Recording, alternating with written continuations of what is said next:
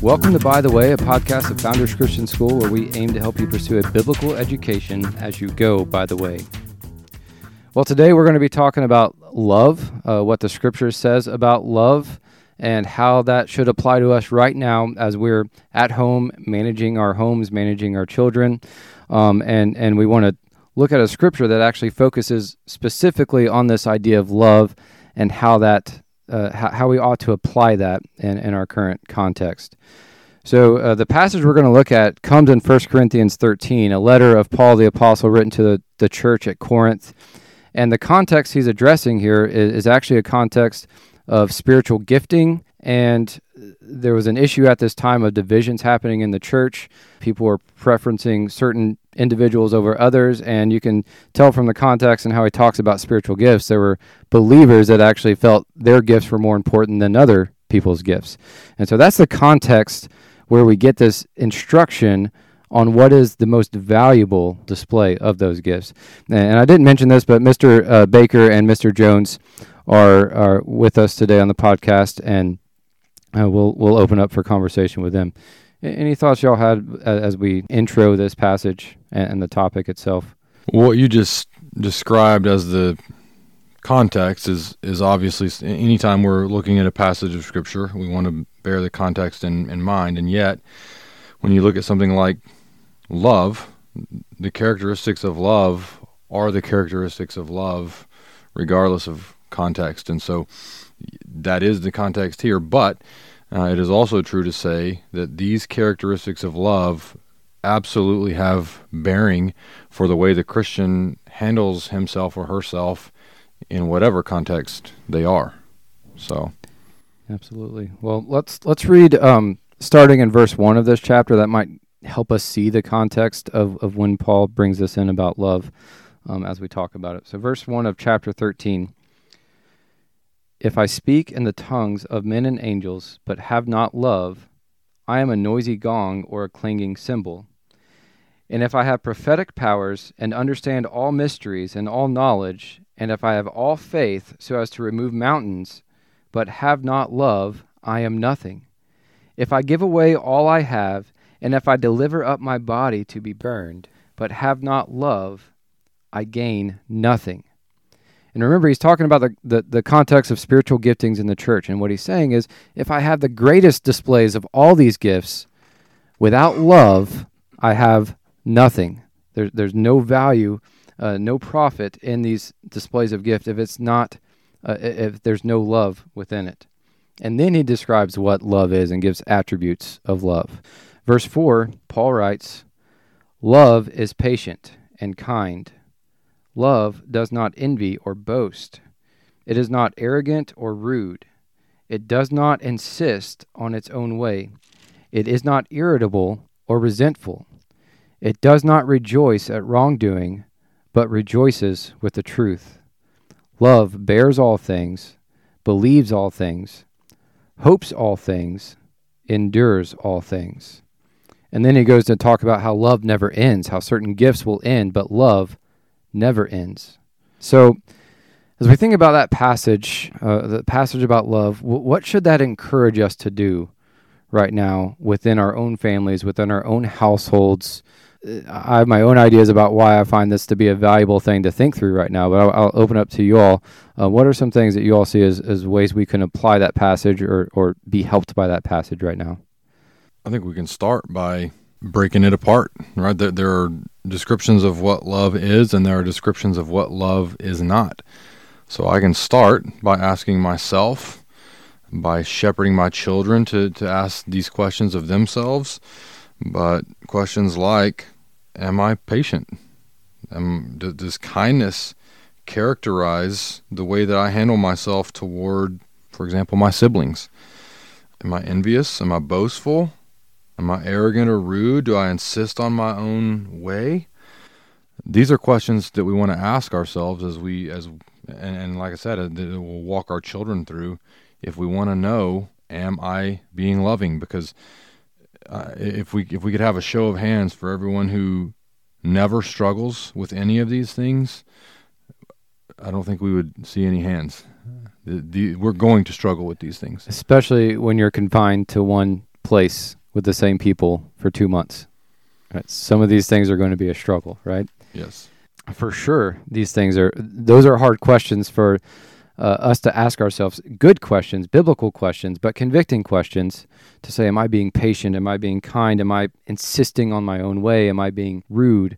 And what does that tell me based on the answer to those questions? And then that's where we see there's something deficient in our love, right? If those things are missing.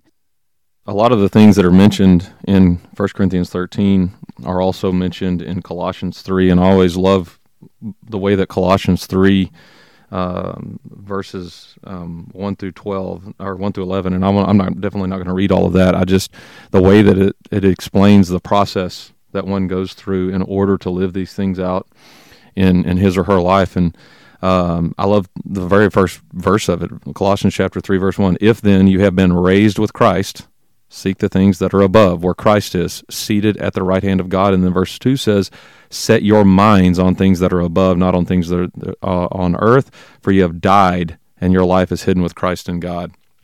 So, obviously, the person that has the ability to even live out what 1 Corinthians 13 says is somebody who has been raised with Christ, somebody who is a believer. They have the spiritual ability to live these things out. So first and foremost, the gospel is present there. Then secondly, there's a putting to death process that has to be carried out. Verse 5, put to death, therefore, what is earthly in you. And it goes through some of these sins that we know are the opposite of what's listed in 1 Corinthians 13. Anger, wrath, malice, slander, and obscene talk from your mouth. Lying. And it says to put off the old self with its practices. So there's this, if a person's a believer, they go through this daily process of putting these things to death in their life. They understand this is something I have to be about doing, and it's the Holy Spirit and the Word of God that gives me the ability to do so. And then it says to put on these things, like what 1 Corinthians 13 says, kindness, humility, meekness, and patience, bearing with one another, and things like that. So this process of recognizing I'm a believer, putting to death the things that are in my life that are sinful, and it's a daily process of doing that, and then putting on these other things in my life, and that ultimately, as it says at the bottom here, and above all these, put on love, which is what you're talking about, which binds everything together in perfect harmony. Yeah. So when you say bind everything together in perfect harmony, I think sometimes we read passages like this, we ask ourselves questions like, am I being irritable? And then we say, oh yes, I am being irritable, so I need to stop being so irritable. Or we say, am I being impatient? Yes, I am, so I need to start being more patient. But there's actually, it almost drives you to a different place. What holds patience and irritability and not boasting and kindness? What holds all that together is love. And so the question doesn't necessarily need to be, or at least the response doesn't need to be, well, I need to be more patient. What we need to do is stop and ask, well, am I loving that person? I need to be more loving. And when I'm loving, then these things that go in orbit around that, like patience and kindness and not being irritable, start to fall into place. But if we just say, well, I need to be more patient, that's really a selfish, self-interested answer to a question that's really trying to get you to focus on the other person. Hey, how about you look at the other person and consider what they need and how you can put their interest first, and then you will be more patient. It's not just you focus on your patients, it's you focus on them, and that's going to lead to these attributes that show up when you love someone else. Yeah, and just looking at one of these in particular that's mentioned in verse 5, the idea that love does not insist on its own way. The only way that I can seek to pursue obedience to that aspect of love is to be willing to yield to someone else's desires, to put myself behind them, and in that way to yield. And so reminds me of our theme verse for last year. We see Philippians 2:3 says, do nothing from selfish ambition or conceit, but in humility count others more significant than yourselves. Let each of you look not only to his own interest, but also to the interest of others. Have this mind among yourselves, which is yours in Christ Jesus, who, though he is in the form of God, did not count equality with God a thing to be grasped, but emptied himself by taking the form of a servant, being born in the likeness of men, and being found in human form, he humbled himself by becoming obedient to the point of death, even death on a cross. So without saying he valued us more than God or anything like that, he did put our interest above his own comforts and his own interest in the sense of his own life, and put our interest first in order to give his life for us and to glorify his Father, the interest of God and the interest of others above his own. Great example of what we were just talking about. Yes, and just to put that together with something you mentioned a moment ago, pursuing love is not self-reformation for its own sake. As we pursue love, we are doing a couple of things. We are seeking to be Christ-like, because he is our example of that, but we are also living in such a way as to be an expression of gratitude for what Christ accomplished for us. So I'm not pursuing love so that I can feel like a loving person. I'm pursuing love because that's the best way I can express my gratitude for what Christ accomplished and his love for me. And so anytime we're talking about pursuing righteousness, let it not be some kind of self-made righteousness or some kind of way to some kind of salve for my guilty conscience or something like that. That's worldly righteousness. That's moralism. And what we want is a desire for obedience that's subservient to Christ himself. Yeah, I mean, if we're only loving so that we can feel better about ourselves, who is it that we're loving, right? That actually turns into a self-interest love. Another thing I think we really need to mention is 1 John chapter 3, verse 16. It says, "By this we know love, that he laid down his life for us, and we ought to lay down our lives for our brothers." Talking about how Christ has loved us and laid down his own life, similar to what we just saw in Philippians. But this definition of love is really selfless, a selfless interest and concern for another. And that's different than what the world might talk about love or way, the culture might define love. It really is at its core the interest of another above your own. And that's what we see in Philippians, that's what we see in 1 John. And that's what we're called to with one another. And more so than just the family context, as we already mentioned, but definitely as a father and a husband as well. One more thing I wanted to mention on this passage, but is there anything else y'all wanted to mention before we kind of talk broader? The only other thing I would say is just an encouragement to families, and maybe this is especially true to fathers, is just to try hard to be intentional about setting your own mind and the minds of your families on these things. It's worth thinking about practical ways that I can help myself or my family be loving, and as we said a moment ago, in service to Christ. And so as we do things like ask questions of how can I be more patient? How can I work on being more patient today? How can I put someone else's needs before mine today? How can I put away envy? How can I put away boastfulness? If we set those questions intentionally before our own minds and before the minds of our families, we do well, right? Scripture encourages us to set our minds on these kinds of things, and so I think we do well just simply to be intentional about it. Yeah, and to ask the question, how can I, but also why am I not? Why am I not being more patient? What's at the heart of that's really causing my lack of patience as well? I think it's a helpful question. And the last thing I was going to bring up on this is we hear these words, patient, kind, gentle, and sometimes can interpret that to mean soft, passive, allowing wrongdoing to continue, permissive. But that's not what love is. In fact, love will not do those things. And just wanted to ask you all your input on maybe talking to someone that they read this and they think, oh, well, I should never, ever get onto my kids because I'm not being patient when I'm getting onto them, or I'm not being kind when I'm getting onto them, or I'm getting frustrated when I get onto them. What are some helpful thoughts that you all might have just from your own experience? It's interesting that in Colossians 3, following up on everything that I read earlier about putting on love, that literally just a few verses later, it gives an order for the household, how a household is to function. And one of those, or two of those verses in there are verse 20, children, obey your parents in everything, for this pleases the Lord. And then verse 21, fathers, do not provoke your children, lest they become discouraged. So there's an order in the household for children obeying their parents.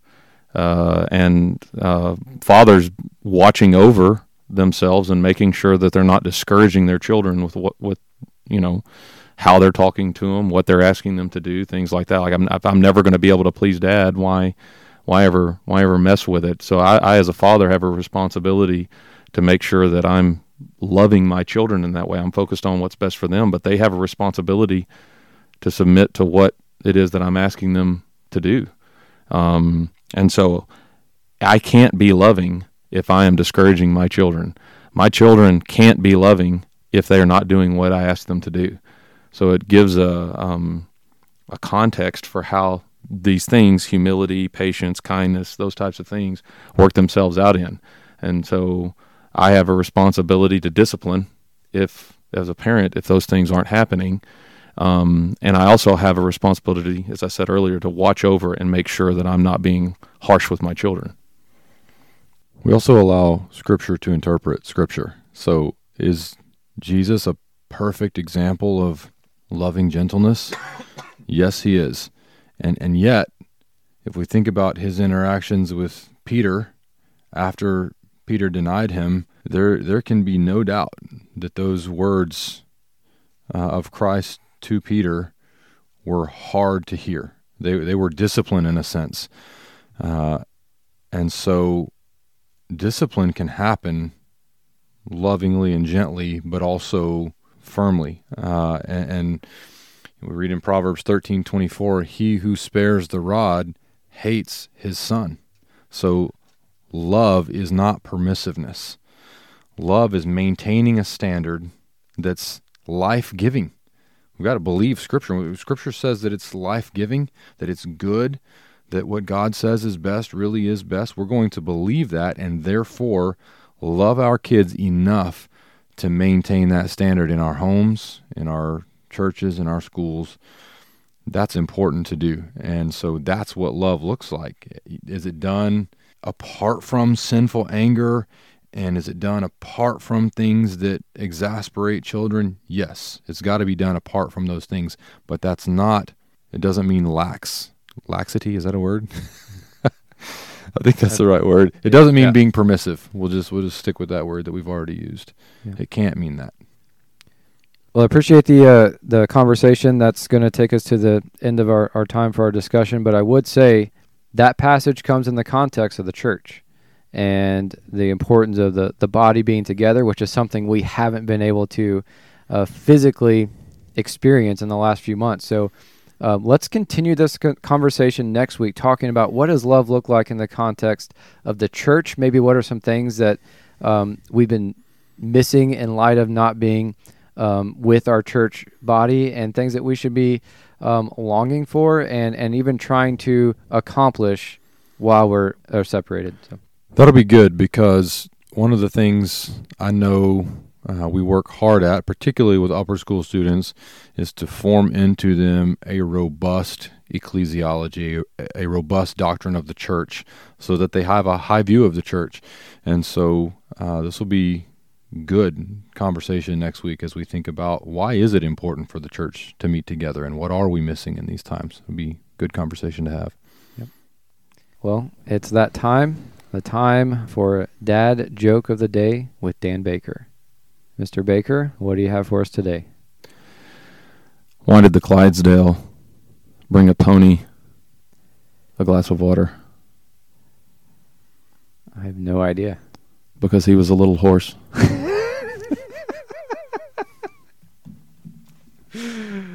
All right, well, that wraps it up for this week. Y'all have a great week.